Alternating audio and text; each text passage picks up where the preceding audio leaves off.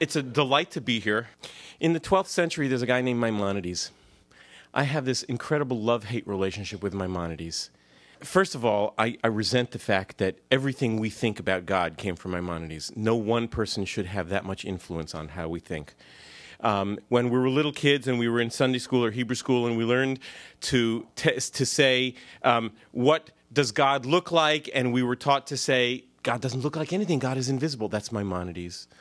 Right? All the things that we normally think about Maimonides about God are from Maimonides. And that just kind of irritates me. However, he was a very smart guy.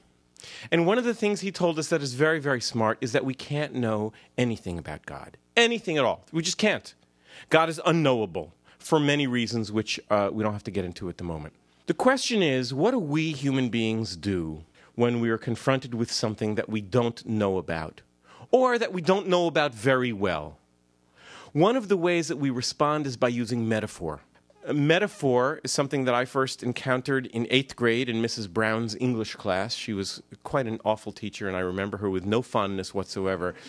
But I do remember that she taught us about metaphors, and I also remember that I wrote a poem, and she criticized it because it didn't have punctuation that was correct, and it was a very, very bad thing. But she did tell us about metaphors. What's a metaphor? If I want to know what frogs' legs taste like, I ask you, because I'm certainly not brave enough to eat them, because I'm vegetarian and I keep kosher, and frogs are neither vegetables nor kosher. I say, what do frogs' legs taste like? And you say, chicken. Like chicken. Okay? Like chicken is a metaphor. Right? What a metaphor does is it takes something unfamiliar and it compares it to something familiar, and by the comparison tells me something about the unfamiliar thing that I'm interested in knowing about. That's the way so much of human thought works. We use metaphors for everything. And it's not just a matter of speech or a matter of language. It's a matter of thinking. That's the way we think. We compare unknown things to better known things, and that's the way we make comparisons. Right? We use them all the time. Now, a couple of things about metaphors that you have to realize, and this is not rocket science. None of the book is actually rocket science, despite the fact that physics is in the title. Metaphors are imperfect. All metaphors are imperfect. All metaphors, if you push them far enough, they have a breaking point. So, we could say, he comes around here every day just like clockwork. Right? Now, what does that mean? It means that he comes around in a regular, predictable way, roughly at the same time every day. It doesn't mean that his face is round and has numbers on it and that he has hands attached to his nose. They go, right? You say, of course not. Don't be silly. It's a metaphor. Well, that's just a simple point. And it'll become important when we start talking about God metaphors. Because following on Maimonides' observation that we can't know anything about God, anything at all, we are stuck with metaphor. All that we know about God, all that we say about God, all that we believe about God is metaphor. Right? I'll give you a couple of examples. Example number 1. 23rd Psalm, we're all familiar with it. Unfortunately, we're mostly familiar with it from funerals and other sad times. The Lord is my shepherd. Okay? What does it mean? Well, when we say the Lord is my shepherd, what images does it evoke in our heads? Sheep. Pasture, guide, we are following. What else does the shepherd do? Takes care of the sheep. How? Let's be a little more specific. Keeps them from running away. That makes sure we get the right food. Protects us from the wolves and the coyotes, right? So all of these things are wonderful images for God. God protects us. God keeps us from getting lost. God makes sure we have the right food to eat and water to drink. God protects us from our enemies. God cares for us. All those are wonderful, wonderful shepherd metaphors. But remember, metaphors are not perfect. If you push them hard enough, they fall apart. To wit. Why does the shepherd sheep? Well, because it's a good way to make a living. Some people are real estate people. Some people are computer programmers. Some people do shepherding. We don't usually think about God as taking care of us as a way of making a living. More than that, every once in a while, the shepherd's family calls him up and says, Dad, we're really hungry. We hope you're bringing home a really good dinner. So he selects a sheep and brings it home and kills it and feeds it to his family. Now, I would suggest to you that when we are all very somber because we're sitting at a funeral and someone intones, usually a rabbi intones, Adonai ro'i lo echzar, the Lord is my shepherd, I shall not want. We don't generally think of God taking us home and killing us and eating us or serving us to his family. Okay, you say, but it's only a metaphor. Don't go crazy with it. Well, that's just the point. Now, there's some other problems with this metaphor. How many of you have ever worked as a shepherd, even for like an hour? Half an hour. 10 minutes. It's actually a dangerous question depending on where you are. I asked the question in Flower Mound, Texas. A bunch of hands went up. So the point I'm making is that if I ask you what frog's legs taste like and you say chicken, there's a fairly good chance in our society that I know chicken, that it's a familiar thing, and therefore it's a useful metaphor. But if you say, kind of like rattlesnake, chances are, given societal norms, that if I haven't tasted frog's legs, I also haven't tasted rattlesnake. So it's not a useful metaphor. It may be an accurate metaphor, but it's not useful. So the fact that we talk about God as shepherd, even though none of us have ever had any real personal experience shepherding, is a problem. Let's take another metaphor, another traditional metaphor. Let's take two. We'll get two for the price of one. Avinu Malkeinu, our Father, our King. Two metaphors. We get two metaphors in one song, right? So let's talk about them one at a time. Father. When we say God as Father, what does it evoke? Pardon? Discipline. Love. Protection. Authority. What did you say, shepherd? My father is shepherd. Pardon? Likeness? What do you mean? Similarity. Spitting image of his father. Interesting. Okay, good. Good. What else? What else does our Father do for us? Sustains us, gives us, brings home you should excuse the expression, brings home the bacon, or brings home the sheep, or brings home the tofu in some cases, brings home a salary to feed the family, provides for, provider, right? Teacher, guide, guardian, right? All those things.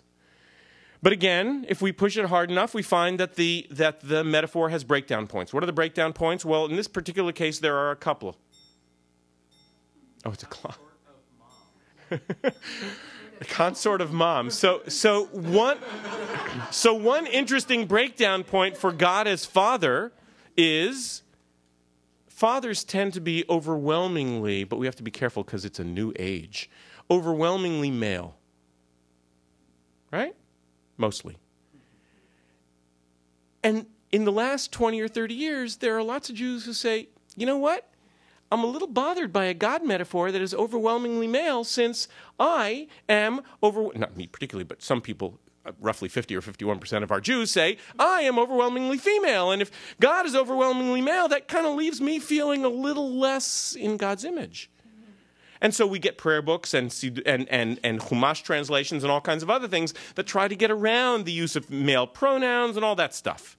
So it's a little problem. So one problem with God as Father is that fathers are male. Another problem is that under normal circumstances, we live to see our fathers grow old, unfortunately often feeble, sometimes senile, and die, and we bury them.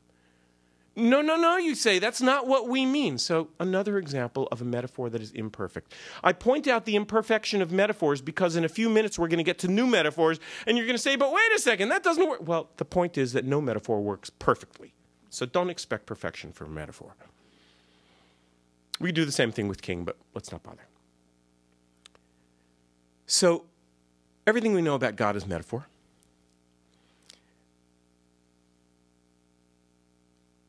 But the metaphors sometimes don't work. I would suggest that when people say they have problems with God, belief in God, I'm not sure, I believe in God, maybe God exists, maybe not. I don't think they have problems with God.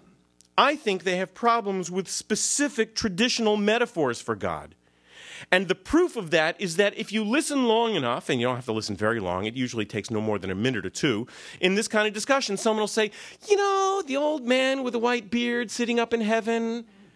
So right away when I hear that, I say, oh, so it's not God that you have a problem with. It's a particular portrayal of God as an old man with a white beard sitting up in heaven, which is like a whole stack of metaphors, right? It's a man, it's old, it's a white beard, it's up, it's heaven. It's a whole cluster of metaphors. And the metaphors don't work for a lot of people. They don't work for me, for example, to name just one, right? By the way, it's an interesting metaphor, the old man with the white beard. It comes from the book of Daniel. I actually had to track it down when I was writing. It comes from the book of Daniel, and the beard was not white in the book of Daniel. The clothing was white. So it's interesting how the metaphor gets kind of shifted. But in any case, it doesn't work very well for many reasons. So I start my project with the idea that a lot of people have trouble with God. Not because they have trouble with God, but because they have trouble with the specific language, not just language meaning words, but language meaning the thoughts, because thoughts are expressed in language, the language that we've used to describe and portray God for these many years. All you have to do is open a prayer book, open a Siddur, and page through, and look in the English, not the Hebrew, unless your Hebrew is really, really good, and make sure it's a good, old-fashioned, literal translation, and you begin to say, what? God is a man of war? Right? God is the Father and our King. I don't get it. So I decided that it would be a useful thing if we look for new metaphors. Now, new metaphors, on their surface, aren't doing anything to the frog's legs. All they're doing is improving the understanding of Nelson, who's too much of a chicken and a kosher vegetarian to try the frog's legs. So instead of using the old metaphor, tastes like chicken, I'm going to use some new metaphors. Oh, you know, it tastes like that tofu, that baked tofu kind of stuff, right? Using new metaphors is not going to change God initially. But it is, right? And I'll give you a hint as to why it is. Unlike other metaphors, if I want to know what frog's legs taste like, and you say, well, it's a little bit like chicken, but it's not like baked chicken, it's a little like roasted chicken, you know, it's really hard to describe. I can finally say, you know what, forget it. I'm going down to the corner bistro, and I'm going to have some frog's legs. I can actually taste the thing itself. I don't have to depend on the metaphor. With God, we can't do that. We're stuck with the metaphors. That's all we have. So in fact, when we suggest new metaphors, what we end up suggesting, although this wasn't the initial plan, we end up suggesting new ways of understanding God. God changes, as it were, or our understanding of God changes. So that is what I discovered, much to my surprise as I was writing. And that's what made it more exciting. It was more than just a book about language. Why I chose the language of physics to explore God metaphors is a whole other evening. It's not worth going into. I'm delighted while we sign books and schmooze later to go into it. But the idea was to use the language of new physics meaning everything from Albert Einstein and going forward, to look for new metaphors. Now, it didn't have to be physics, by the way. It could have been anything. I'm waiting for someone, it's not me because I don't have the knowledge or frankly, the interest, but someone who's really into music to do the same book using musical metaphors. You know, God as fugue, God as round, God as melody, God as harmony, God as harmonics. It can go anywhere. We could do it with almost any discipline. I chose to do it with physics. So, we're going to explore some new metaphors. I forgot to look at my watch when we started. Okay. What time are we going to end? 9? Is 9 good? Okay, 9 is good. One of the things that lots of religions attribute to God is creation of the universe. Right? Not only Judaism and Christianity and Islam, but also lots of ancient pre-monotheistic religions. And Judaism has a general theme about how God created the universe and what it looked like, and there are lots of little variations on the theme, but the variations aren't really important. Let's just do the theme. The theme is that at a certain point in the finite past, maybe just under 6,000 years ago, but it doesn't really matter when, at a certain point in the finite past, God, who is and was and always had been a sentient, thinking, feeling being or entity or something. It's hard to use a noun. That's one of the problems. Who was out there somewhere, that's another problem, where the somewhere is, decided, and the deciding is very important, decided to create the world, and therefore created it. And here we are. And there are lots of variations on the theme. One Kabbalistic variation is very nice. It says that God filled up everything and before creating the world had to make some space because there was no space because everything was God. And so God did this tzimtzum thing. God kind of sucked in the divine gut to make some empty space in which to create the world. So a space where there wasn't God. That's one variation.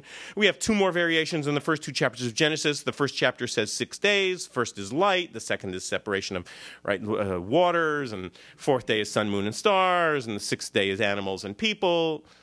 Then the second chapter is a completely different story. The second chapter starts out with a garden and then needs a man, an Adam, a human, an earthling to tend the garden. So Adam is created from dirt. And then Adam is lonely. And so God creates animals. And none of them are very good companions. And so God creates a woman out of the rib. So these are all variations on the theme, but it's the same basic theme. I don't buy the theme. By the way, I don't think most Jews... I think it's very, very, very hard to find a Jew who really buys the theme literally anywhere in Jewish history, because at least for the last 2,000 years, Jews led by rabbis have not taken this literally. We've taken it very seriously, but not literally. We don't have any scriptural fundamentalists in Jewish tradition. Why they appeared in Christian tradition is another whole very interesting discussion for another time. So I don't buy it. I don't buy that there's a sentient God because I want to know where that sentient God came from. I want to know what it means for God to be sentient. I want to know what it means for God to be out there when there was no there. Right? Before it was said about Los Angeles, it was said about the universe. There was no there. There was no universe for where was God? Where? Right? So, and I don't believe the whole thing doesn't work for me. So I look in physics. And I read one physics book after another, and after a while you begin to realize that there's a pretty good consensus among physicists, specifically the branch of physics that calls itself cosmology, which is the study of where the universe came from. And the cosmologists all have a pretty good general idea of where the universe came from. Again, there's some variations on the theme, but the theme is as follows. Until 2 nights ago, I used to say somewhere between 13 and 15 billion years ago, but 2 nights ago I was told by an astronomer at University of Colorado that the new figure, brand new data, is 13.7. So it's such a good number. 13.7 billion years ago, give or take 200 million years. There was an event called the Big Bang. The Big Bang, listen carefully, it's a weird thing I'm about to say. The Big Bang was an explosion that originated in a point of zero size, infinite heat, infinite density. It exploded, and initially what exploded was pure energy.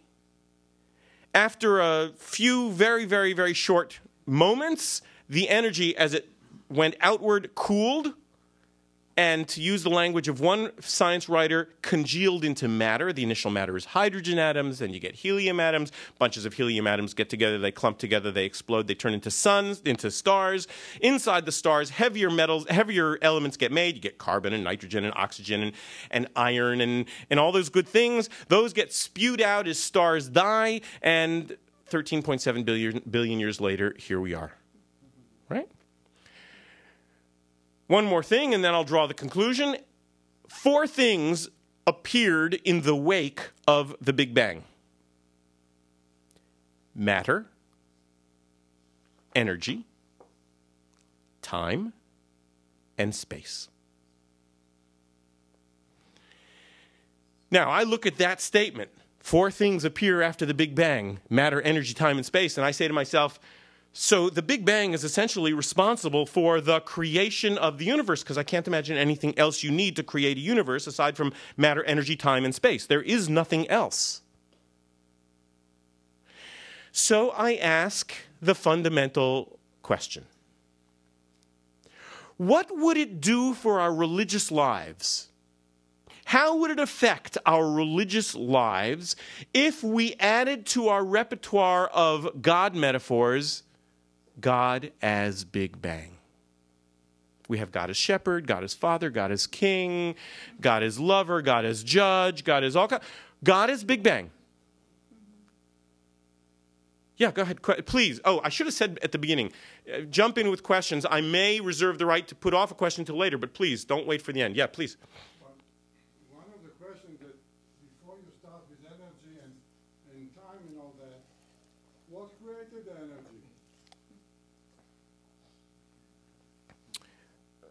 Almost all the physicists, except for the quantum physicists, say, I don't know. And the reason they say that is, well, there's several reasons.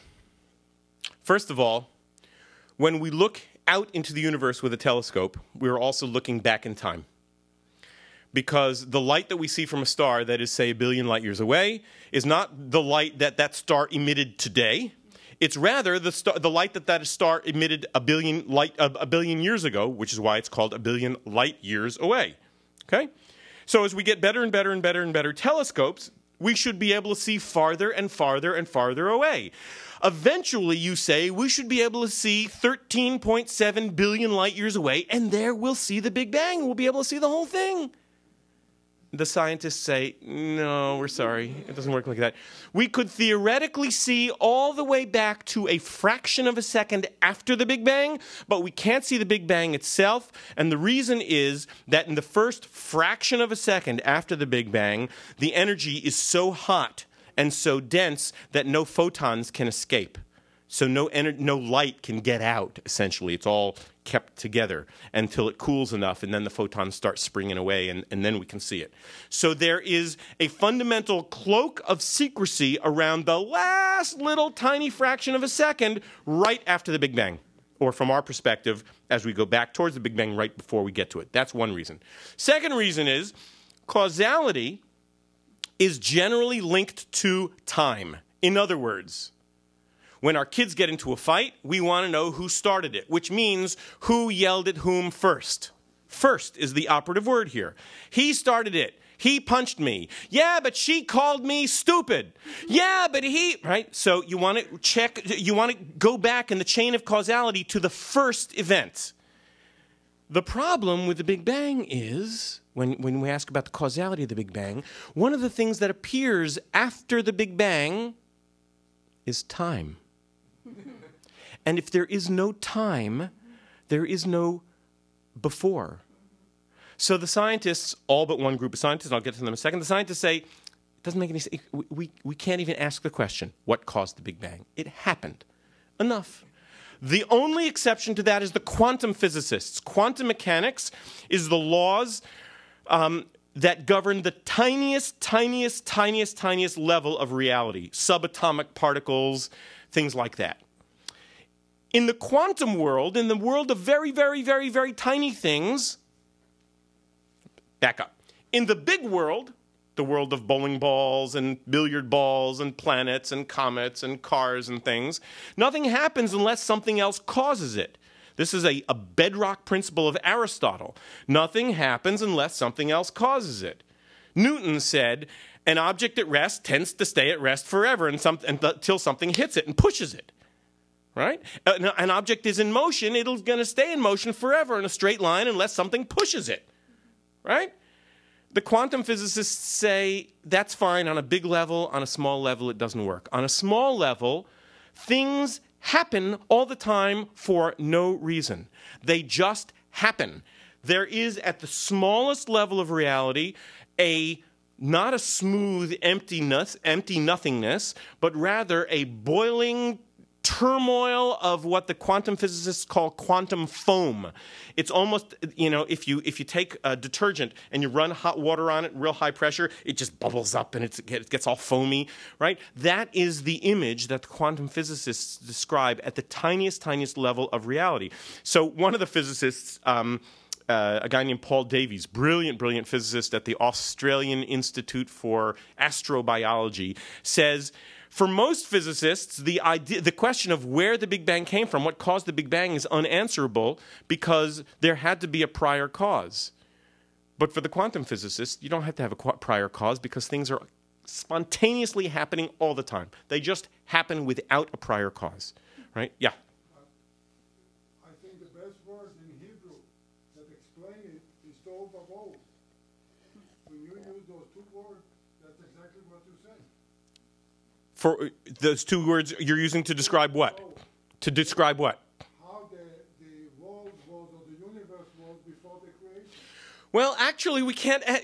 The physicists say we can't even think about what the world was like before the creation because there's no before. Because in order to have a before, you need time. And there was no time. But the quantum physics said it's boiling.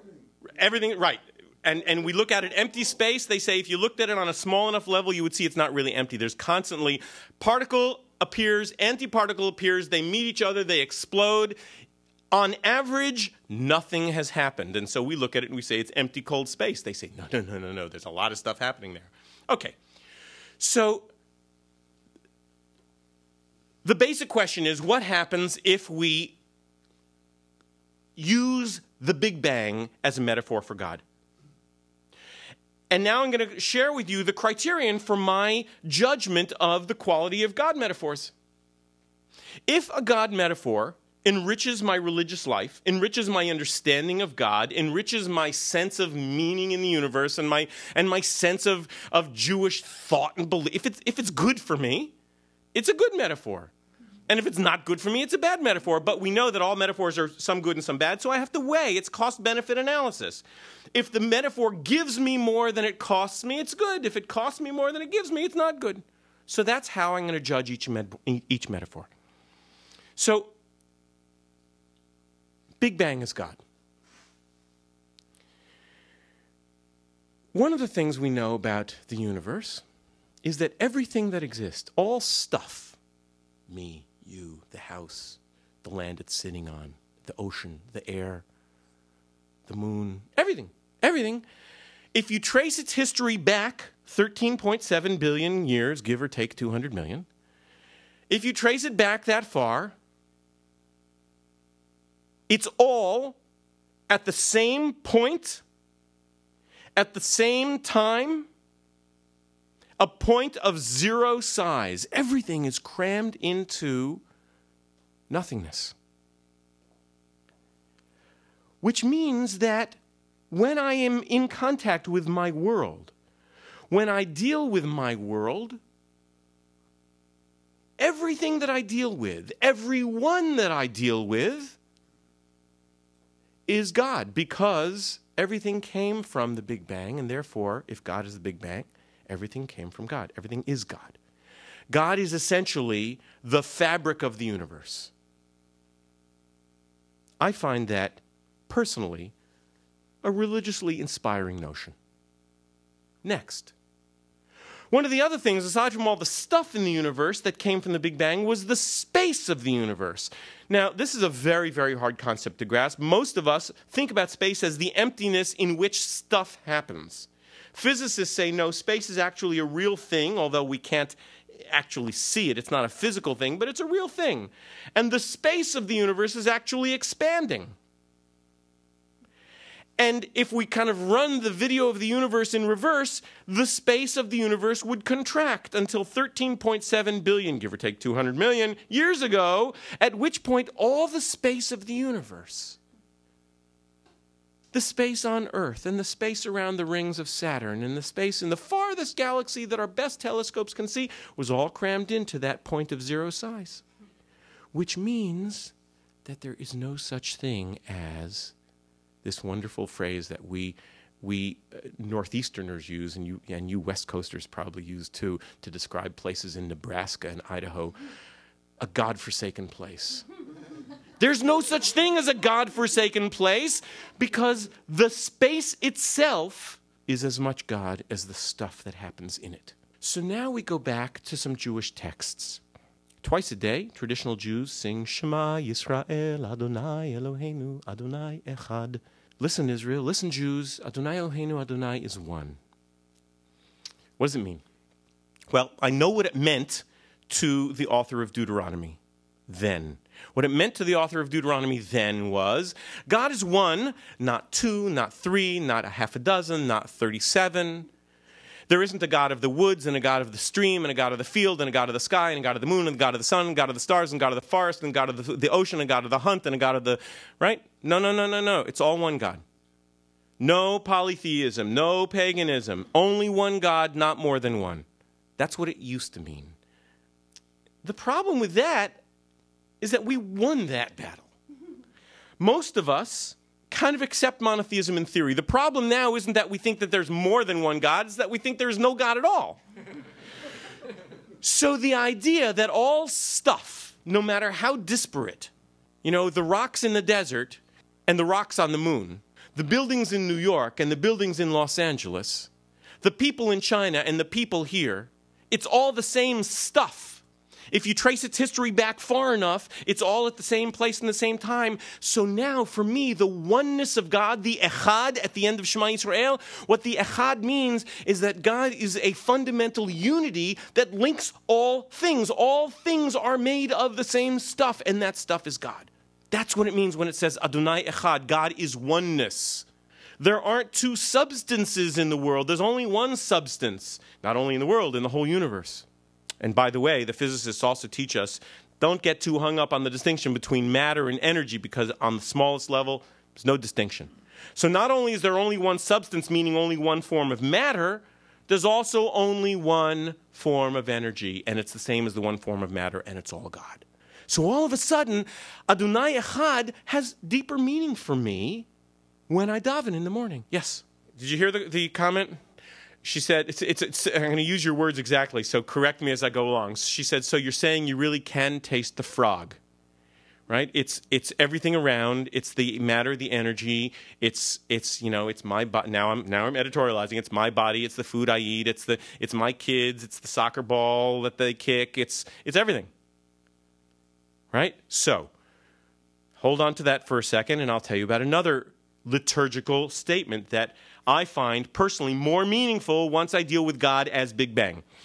Shabbat morning service, Shachrit, the Amidah, the Kedusha. Right? If you're lost now, don't worry about it. It's not important. There's a line in the prayer book that says, Mimkomcha malkeinu tofia, which means our King, addressing God, appear from your makom. Right? Now, makom means place. Place is like space.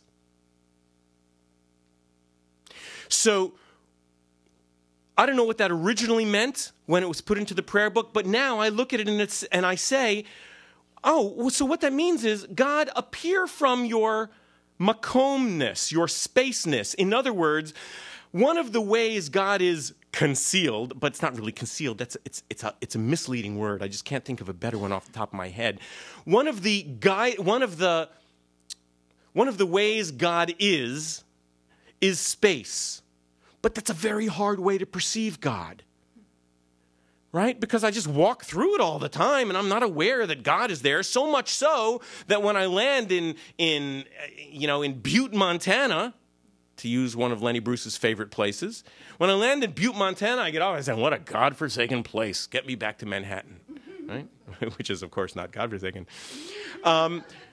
So the fact that I perceive it initially as godforsaken just means it's very, very hard to see God in the space. To see is also wrong. To feel, to perceive God in the space. So the prayer says, God, please appear from your makomness, your spaceness, in a form that I can more easily identify. So yes, we can taste the frog, but it's hard to know when we're tasting. In other words, we can perceive God directly, but it's hard to know, and it's hard to train ourselves.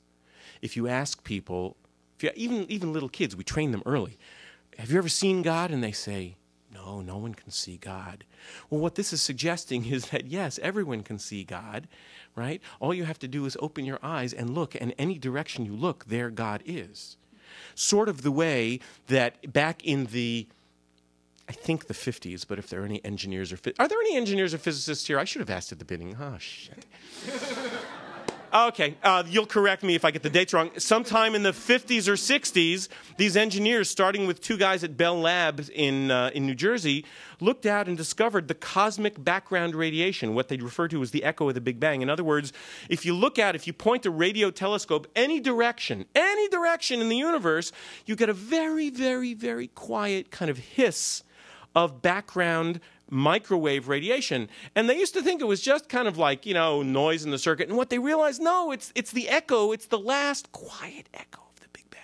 It's like the ripples in the pond. If you get a great big pond, when you get a mile from where the rock fell, the ripples are so small you can hardly see them, but you know they're there. Right? So, what Mimkomcha Malkeinu Tofia, from your placeness, God, please appear, means is, I wish we could see you and be aware of you in a more obvious way, in a way that we could train ourselves better. But that's what the metaphor does for me. So, enough of the good stuff. Is that a comment or question in the back? Yeah, go ahead, please. So, I buy this actually, and I'm very comfortable with it, but I'm not sure what it says about, okay, the entire universe is translated as the fabric of God from the time of the Big Bang, which means that, microtoplasm and the substance of some of the rocks they just discovered on this moon and Saturn, all came from the same place, but I'm not sure that's satisfying to me on an intellectual level, but I'm not sure it's satisfying to me on a humanistic level. So what does that say about God and life and God and humanity? Okay, good. Perfect segue. So I've given you a little, hang on one second. Let me just form the question, then I'll get your comment. I've given you a little taste of of what I think are the positive sides, the benefits of this metaphor. Now we're going to shift over and do the cost of the metaphor, and then you'll weigh for yourself. I've weighed for myself. You'll weigh for yourself if it's a useful metaphor. But before that, we'll get a comment. Yeah? I guess I'm trying to understand, is there a distinction between God being the Big Bang and God causing the Big Bang? Sure, because we don't know what caused the Big Bang, so we're just identifying God as the Big Bang. As a matter of fact, there's a really interesting discussion in Paul Davies' book, The Mind of God, where he hypothesizes a discussion between a theist and an atheist. And the theist says, but why don't you just posit that God caused the Big Bang? And the atheist basically says, because there's no reason to. Well, I don't think it's that there's no reason to. I think that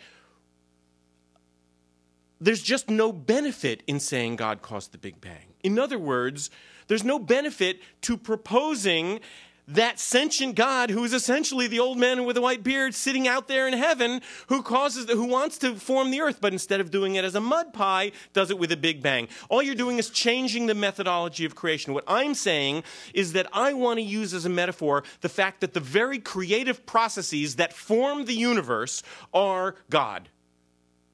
Right? So let me hold off for questions a little bit and get some of the downsides, some of the cost of the metaphor. The metaphor is very lovely. It makes me aware that God's presence is literally everywhere and in everything. It gives me a sense of the unity of the whole universe. It just is wonderful. There are only a couple of problems. Problem number one, in no particular order. Jewish tradition has a pretty strong sense that God did not simply create and then sit back.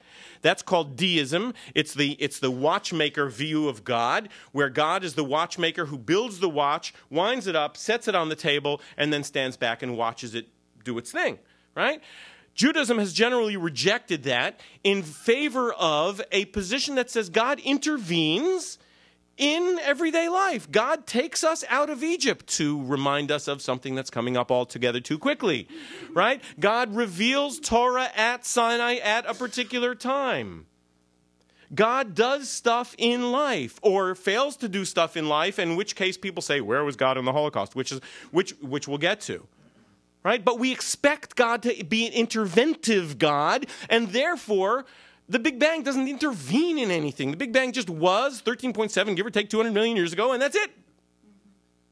So that's problem number one. Problem number two.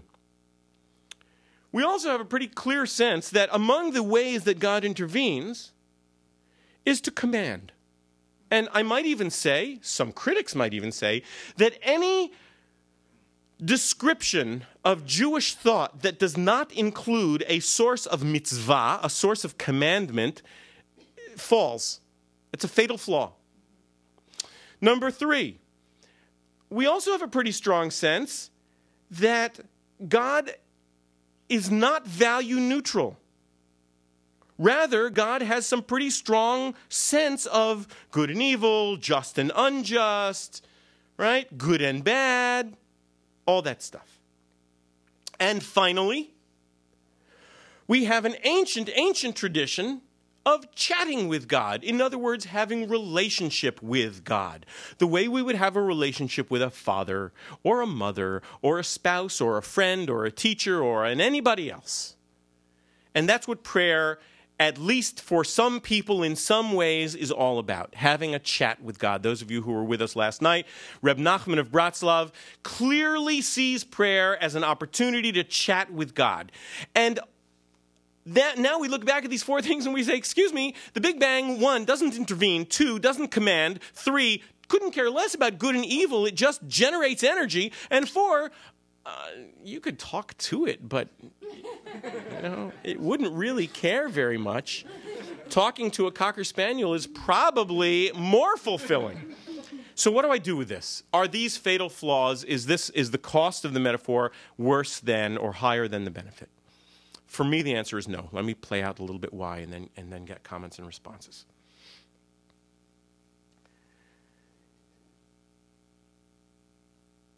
Let's start with good and evil and intervention. Let's start with good and evil. Good and evil and mitzvah. Those are the 2 let's do first. I don't believe that they come from an outside external spiritual, supernatural God. I believe they come from the people. Good and evil are human categories. They are not natural categories. They are not animal categories. They are not geological categories or physical categories. They are human categories.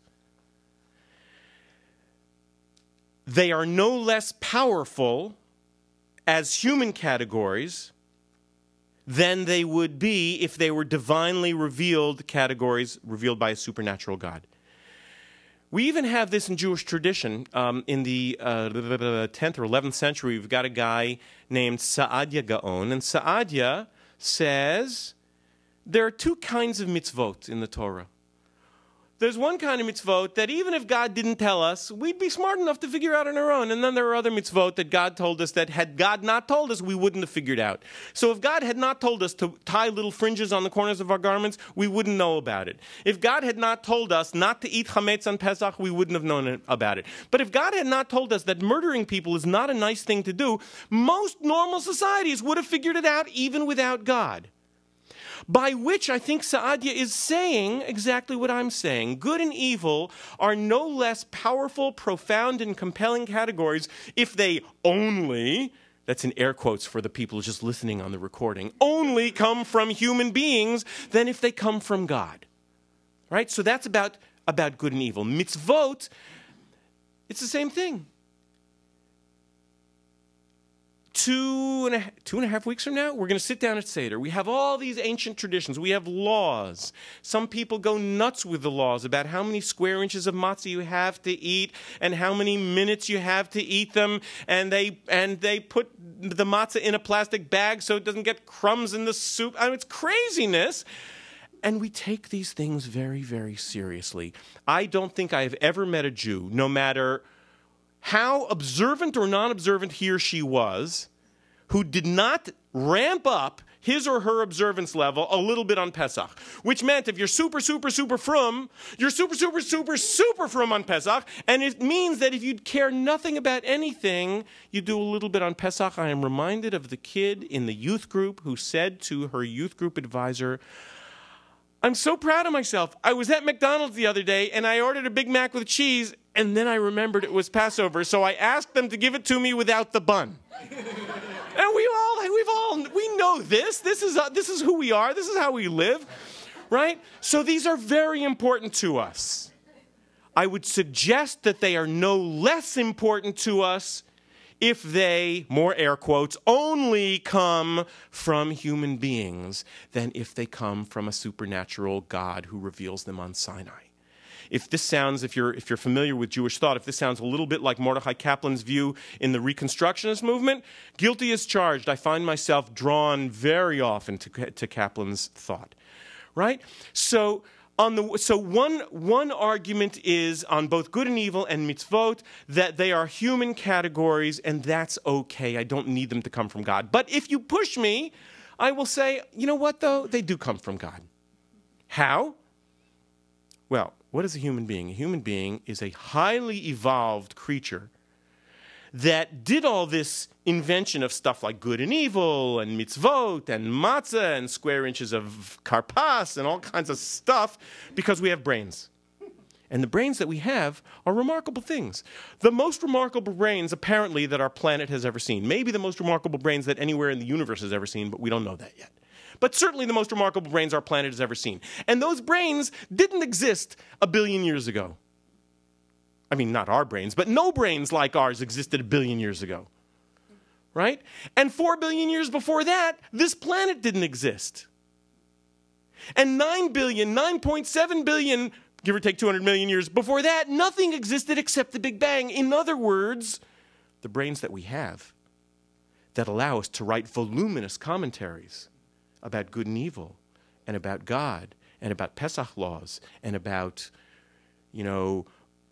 Supreme Court justices and why this one should be approved and this one should be not approved and what the legal arguments are and strict constructionism. And, right, those brains, they came from the Big Bang.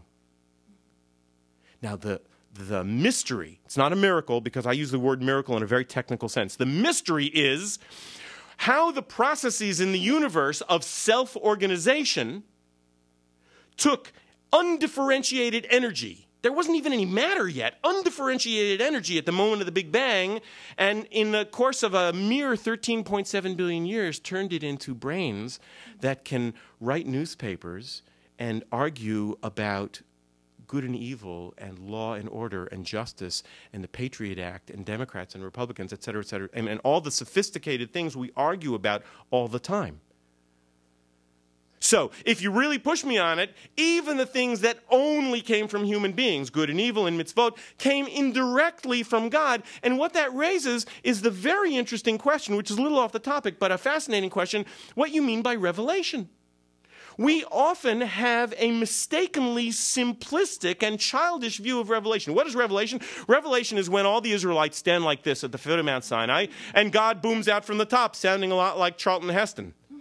Thou shalt have no other gods before me. Right? But that's a very childish and simplistic view of revelation, unless, of course, you're Cecil B. DeMille, in which case it's very cool. But it really isn't the way revelation happens, even according to the rabbis. According to the rabbis, revelation is a very complex process. There's a wonderful statement. It exists in the Jerusalem Talmud, it exists in Vayikra Rabbah, which is a midrash on Leviticus, it exists several places, that says Torah and Mishnah and Talmud and midrash and everything that a brilliant student says before his teacher were revealed to Moses on Sinai. Which means that if in Tarbut v'Torah, next Tuesday, in Judaic Studies, a fourth grader says something really brilliant that no one has ever thought of before about, I don't even know what, it was said to Moses on Sinai. Now, what they're saying, but where did the kid get it? Do you really believe there was some mysterious way that the thought got from Moses at Sinai to the brain of the fourth grader at Tarbut v'Torah and then suddenly popped up? No. It's about human creativity. What the rabbis are saying is, revelation is this very, very complicated and indirect process whereby when an idea comes into my head, it's not clear to me where did that idea, wow, what a cool idea, where did it come from? So I can either take the theistic view and say, God must have planted it there, or I can take a much more naturalistic view and say, boy, the brain is a very mysterious creature, and my brain came up with a new idea. How incredibly cool is that? Right? And that's what, so those are good and evil and mitzvot. Intervention is the same way. Intervention is the same thing. I don't need God to intervene in life. I need people to intervene in life. right? So that when people say, where was God in the Holocaust? Once we have identified God as everything, then the question is, yeah, Taka, where was God in the Holocaust? Where were the peoples of the world who knew it was happening and should have stopped it earlier than they did and didn't? And we could ask, where is God in Darfur, and where was God in Armenia, and where is God, et cetera, et cetera, et cetera. And and where is God in New Orleans? Not meaning that God punished the people of New Orleans with a hurricane. No. Where was God when the people of New Orleans needed quick, efficient, compassionate help? Right? Where was God in the form of, whether it's, Coast Guard, there were some wonderful stories. Where was God in the form of Coast Guard officers who just did unbelievable things, or police officers who did unbelievable things, or government agencies that just completely screwed up?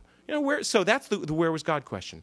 So I'm not bothered by these things. Now, the one thing that we're left with is prayer. How do we talk to the Big Bang?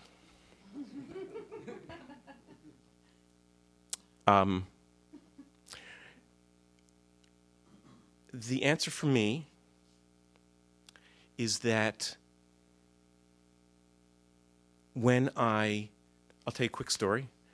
About 10 or 12 years ago, I was running a Shabbaton, a weekend retreat, for a young leadership group from the Minneapolis Federation and the St. Paul Federation, way the hell up north in Minnesota, like 4.5 hours drive north of Minneapolis, St. Paul, in, I don't remember the name of the place. Beautiful, beautiful place. Cold, very cold. Huh?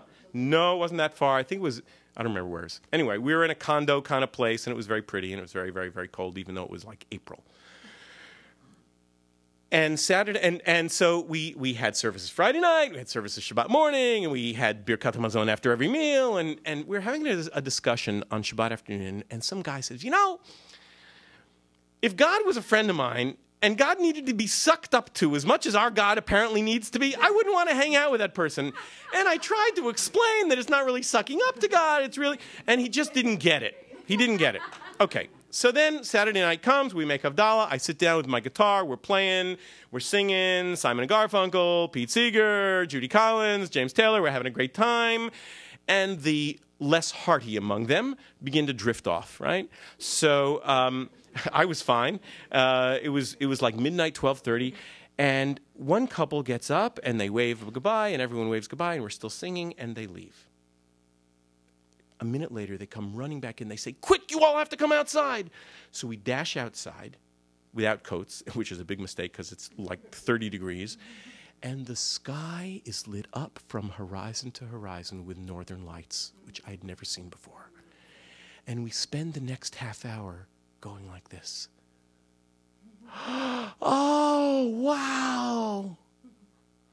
Oh, my God. And after about 20 minutes, the guy who had the argument with me that afternoon, he said, oh, so this is what it's about? I said, yeah, this is what it's about. The kind of prayer that works for me is the kind of prayer where we look at the world and we say, Ma rabu ma'asecha Adonai. How vast, how multitudinous, how big, how numerous are your works, O God? Right? In any one of the metaphors I describe in the book, and there are many of them, we're just dealing with one tonight, the Big Bang, for all of them, that kind of prayer works. And I had a discussion, which I talk about in the last chapter, with some physicists, and one of them said, when I'm sitting in my lab, fiddling with equations on my computer, I am just overwhelmed from time to time with the beauty and the elegance of it all. That kind of prayer works, which leaves out, I must admit very candidly, a big chunk of prayer. The chunk of prayer that says, please, God, give us fill in the blank. Please, God, heal grandma who's in the hospital. Please, God, grant us peace. So one of the things, I discovered some interesting things about my own beliefs in the course of writing the book. One thing that I discovered was that I don't do petitionary prayer. I don't get it. It doesn't make any sense to me. The idea that there is a puppeteer up there and we are the marionettes. And if we ask nicely, the puppeteer will be nice to us unless he is angry and has had a bad day, in which case he won't be nice to us, which is an ancient, ancient Jewish idea. And it's not just Jewish, it's an ancient human idea. I just don't buy it anymore. I really believe that the universe does not respond to prayer, but rather prayer is our response to the universe. Now, that doesn't mean that I don't say Misha Berach for those who are sick. That's a whole other thing. But that's about human relationships. Right? But I don't believe in a model of petitionary prayer where I ask the Big Bang for stuff and the Big Bang either says yes or no. That's just silly, and I don't believe in it. Right? So, for me, that kind of prayer just doesn't function. Now, I say the words. Why do I say the words? Isn't that kind of hypocritical? Yeah, kind of. But a big part of prayer, as I mentioned briefly last night, is also the aspect of being together with community and reciting words that are hallowed, that's a pretty heavy word, hallowed by generations of Jews who have said the words. Sometimes I'm even willing to say words that not only do I not believe, but I actually find offensive just because they are our people's words. And it's nice to remember that the words, even the words that really, really irritate me or offend me, were our people's words.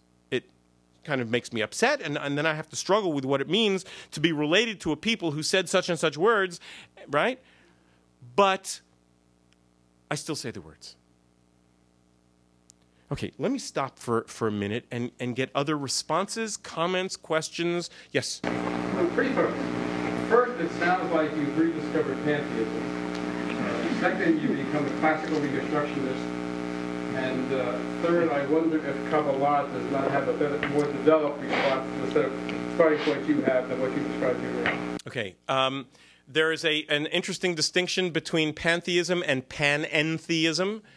Pantheism means everything is God. Panentheism means God is in everything. I'm not really picky about the distinction, but yes, I think I am more of a pantheist than not. Correct. Correct. So yes, guilty is charged on the first and second counts. The third count is an interesting count, and that is Kabbalah. There are lots of interesting Kabbalistic pieces in what I discovered I actually believe. So let me play with just one of them.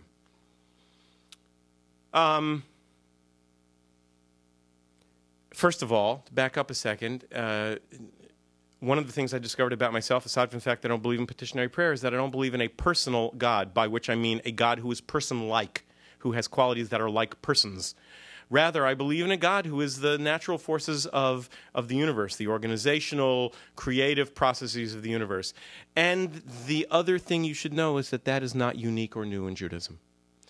Because I did mention some old metaphors, God, Father, and Shepherd, King, Father, and Shepherd, but there's some others. I'll give you two others. One is rock, right? My rock and my redeemer, Tsuri v'goali. And that's an ancient one that goes all the way back to the Bible, and it is not person-like, it is not personal. And the other, and this is the one I'm coming to with Kabbalah, is God is my light, or. Right? Now, light is not a person. You cannot have a conversation with light. Right? Light does not care about you. Light just shines. That is its only job, and it does it better than anything else we know. Light is very interesting. One of the things I do in my chapter on special relativity, which is Einstein's first theory of relativity that he developed 100 years ago last year, 1905, he talks about light, and he talks about the speed of light. One of the things he says about the speed of light is that it's finite. It's very, very, very, very, very, very fast, but it is finite. Nothing can be that fast except light, but it is finite. And we know that light occurs in lots and lots of different forms. Because light, we say light and we think of this stuff that we can see, but actually light is code for electromagnetic radiation, and that comes in lots of different forms. There's X-rays, and there's gamma rays, and there's infrared, and there's visible light, and there's ultraviolet light, and there's all kinds of other things. There's radio waves and all kinds of stuff. It's the same stuff. It's just different wavelengths and frequencies of the exact same stuff. But the different wavelengths and frequencies have different names, and they affect us differently. One of them we need to read. If we don't have it, we can't read a book. Another one, we better put sunscreen on or else it'll burn us and give us cancer. It's the same stuff, but they have very, very different ways of functioning in the world. But they do all function in the world. So the Kabbalists, especially the 13th century Kabbalists in Spain, come up with two versions of God. There's the version of God that they call Ein Sof. Ein Sof means without end, meaning without boundaries, and something that is without boundaries is undefinable. We can no longer say, once we say it's without boundaries, we can't say anything more about it. Because the only way to define a thing is to be able to define its boundaries, either its physical boundaries or it's some other kind of boundaries. If it has no boundaries, if it cannot be distinguished from anything else, then it cannot be described. And so that's a pretty short conversation. So, but they don't want to have such a short conversation. By the way, Ein Sof can't have any contact with the world. None. Can't intervene in the world, can't command the world, can't make a covenant with Israel, can't love Israel, can't punish Israel, can't reward, can't judge good and evil. Ein Sof can do nothing. So the Kabbalists really believe that that's the core, the soul, the essence of God. But then they have a little problem, the same problem that I have. What about all those Jewish beliefs about all those things that God does? So they have to invent a different form of God to do stuff. And so they invent something that you've probably all heard of, and you've probably even all seen, the circles with the lines that connect them, the sphirot, the emanations. There are 10 of them. The one that you're probably most familiar with, that you've heard of the most often, is Shekhinah, this lowest feminine presence of God that is most accessible to us. And so I play with the idea that the different sphirot, each of which has different characteristics and does different stuff, and interacts with the world in different ways, are kind of like the different frequencies and wavelengths of electromagnetic radiation. Some are visible, some are not visible, some give us FM broadcasts, some make us sunburned, some cook our food, some x-ray our bones. It's all the same stuff, it's just very, very different forms. So different that we're not accustomed on our day-to-day colloquial way of thinking to think about them as the same stuff. But in fact, we know, obviously, when we think about it, that they are exactly the same stuff. They're all just electromagnetic radiation. Right? So the Kabbalists, in fact, had lots of insights into, if you read the book, you will find repeated references to Kabbalah. Here's the caveat. And the caveat comes repeatedly in the book in several contexts. We must be careful, very, very careful, not to imagine that our ancestors in 13th century Spain or in 16th century Tzfat, or for that matter, the rabbis in the 4th century who were writing the Talmud, had some prescient knowledge of the Big Bang or electromagnetic radiation or any of this stuff. They didn't know physics. It would have completely weirded them out. They would have been completely perplexed by any of this language. It's not that they had any foreknowledge, and it's certainly not that, as a very, very few religious physicists will claim, that God sort of planted this whole thing in everybody's head. What it is that human beings have certain intuitive senses about how the world is put together. When the Kabbalists are talking, they're not talking about physics, they're not talking about electromagnetic radiation, they're talking about God. It so happens that when physicists start talking about these other things, a lot of the new ideas of physics map remarkably well onto those older kinds of thinking. But I caution you strongly against slipping into the trap, which is very easy one to slip into, of saying, wow, our ancestors were so smart. They anticipated 1,000 years before Einstein, they anticipated all this stuff, right? There's another piece in the book. I'll give you one more quick example. There's an idea in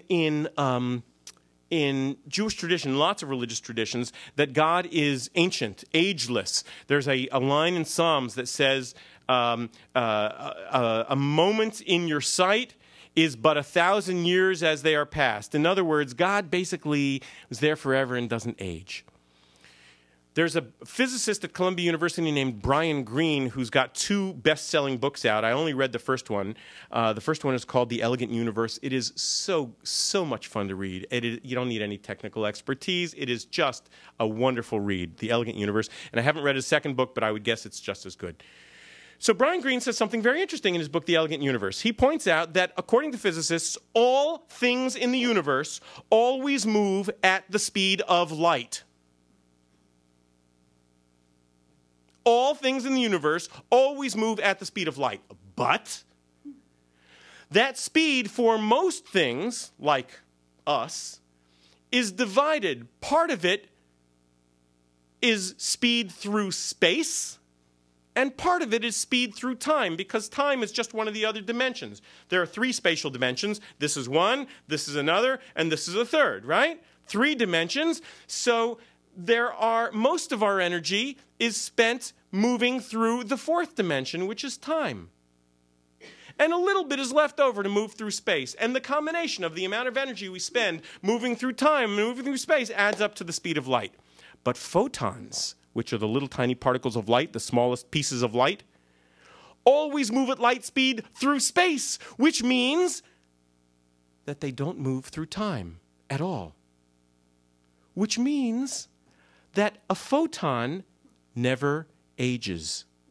The photons coming from these lights are the same age now as they were at the moment of the Big Bang. They never get old. So now, all of a sudden, we take the old metaphor of God as light.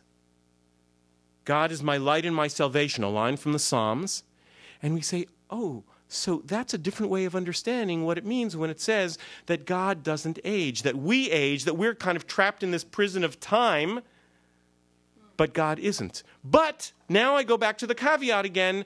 This is not to suggest that the psalmist who says that a moment in your sight is like 1,000 years as their path pre-imagines the idea that photons never age. Okay, let me take some more. Yes, here and then in the back. Yes. Where hope fits in. Go ahead. You don't believe in God intervening, good or bad. For example, you want to hope that your parent, for example, doesn't suffer, or you want to hope that terrorism doesn't happen here or in Israel. Where does that fit in this whole? Did everyone hear the question? The question is, where does hope fit in? For example, if you hope that your parents don't suffer as they age, or you hope that there's no terrorism, or whatever the hope is, you hope that this plane that has just taken off lands safely. Where does hope fit in? Well, for me, hope certainly doesn't fit in hoping that God helps out. Hope fits in, first of all, there's a certain amount of uncontrollable random chance in the world. Right? The possibility, let's use the one that I just brought up. Maybe it's because I fly a lot. And maybe this is like my subconscious fear, although I don't think I'm afraid of flying. Right? There is a chance in every flight that some critical part of the plane will just fail, not because someone didn't maintain it right or because it was poorly manufactured, just because things sometimes wear out and it is impossible to predict when they will wear out. And if one thing wears out in a plane, generally planes are built so that if one thing wears out, it's okay. Even if 2 things wear out, it's okay. But there's always the tiny, tiny, tiny random chance that 6 things will suddenly wear out at the same time, in which case the plane crashes and we all die. And that's a horrible thing. And we can't control it. And I don't believe that praying to God will control it. I don't think that saying Tfilat HaDerech, for example, which is an old Jewish tradition, will control it. So that's the random piece. Right? I hope I don't get a tumor. Well, so far as we know, and I speak as a complete non-expert here, so you'll forgive me if you are more of an expert. Tumors just, they happen. In some cells, they happen, and it's just random chance, right? However, there are things that people can do to control the way the world works. So in case of tumors, if I smoke, well, I shouldn't hope nearly as much that I don't get a tumor because we know that that's not good, right? Or if I stay out in the sun without sunscreen, same kind of thing. In other words, what it does for hope is it puts the responsibility where I feel most comfortable with it being, and that is on human shoulders. Right? Where is God in Darfur? Here. Right? Where was God in the Holocaust? Exactly in the places of the governments and the NGOs and the armies that might have been able to do something and didn't. So hope for me doesn't die. What it does is it becomes much more realistic. I hope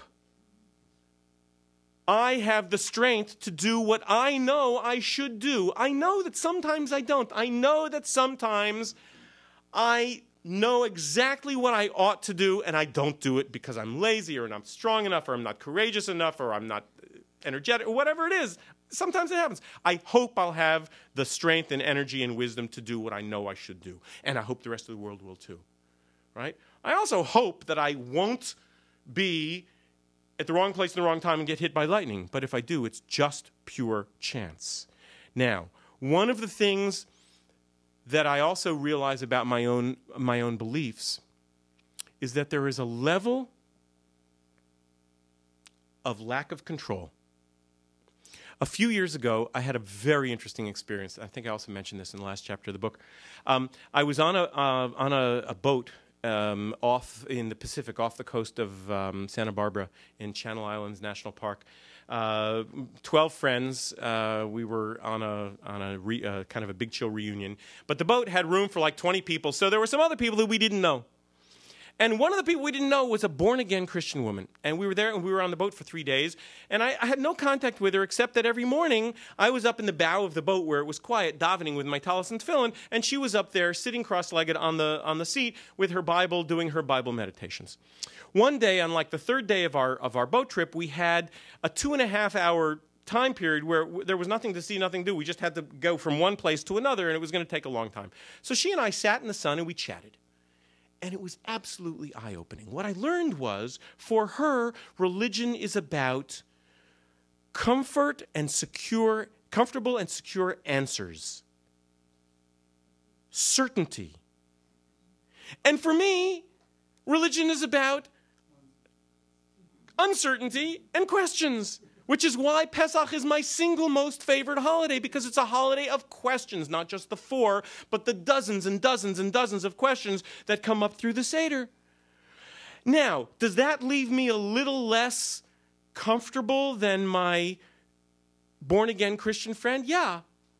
Her religion, at the end of the day, probably lets her sleep more peacefully because she knows for certain that the things that she believes in are right and true and comfortable and secure and neatly packaged. And at the end of the day, I know that my religious beliefs leave me with a more than a hint of uncertainty about human abilities, about chance, about all kinds of things. That is in part, and I guess this is a good place to conclude. And by the way, I'm delighted to hang out here and schmooze and take questions after we break up. But that is in part one of the insights for me about Jewish life on the largest scale. It's about feeling comfortable with the uncertainty and the questions and the asking and the not knowing, because there's a lot of not knowing out there. There's not knowing in physics. We can't know those first fraction of a second after the Big Bang. We can't know what's at the center of a black hole. We just can't know. It's unknowable. It's cloaked from view. And we can't know a lot about God. It's just cloaked. It is hidden. And we have to be comfortable with that. And so for me, part of what being a Jew means is being comfortable with the questioning and preferring to question and to have my mind a little bit out of sync because I'm so filled with questions, rather than having it all packaged very neatly. Thank you so much for inviting me. It has been a pleasure.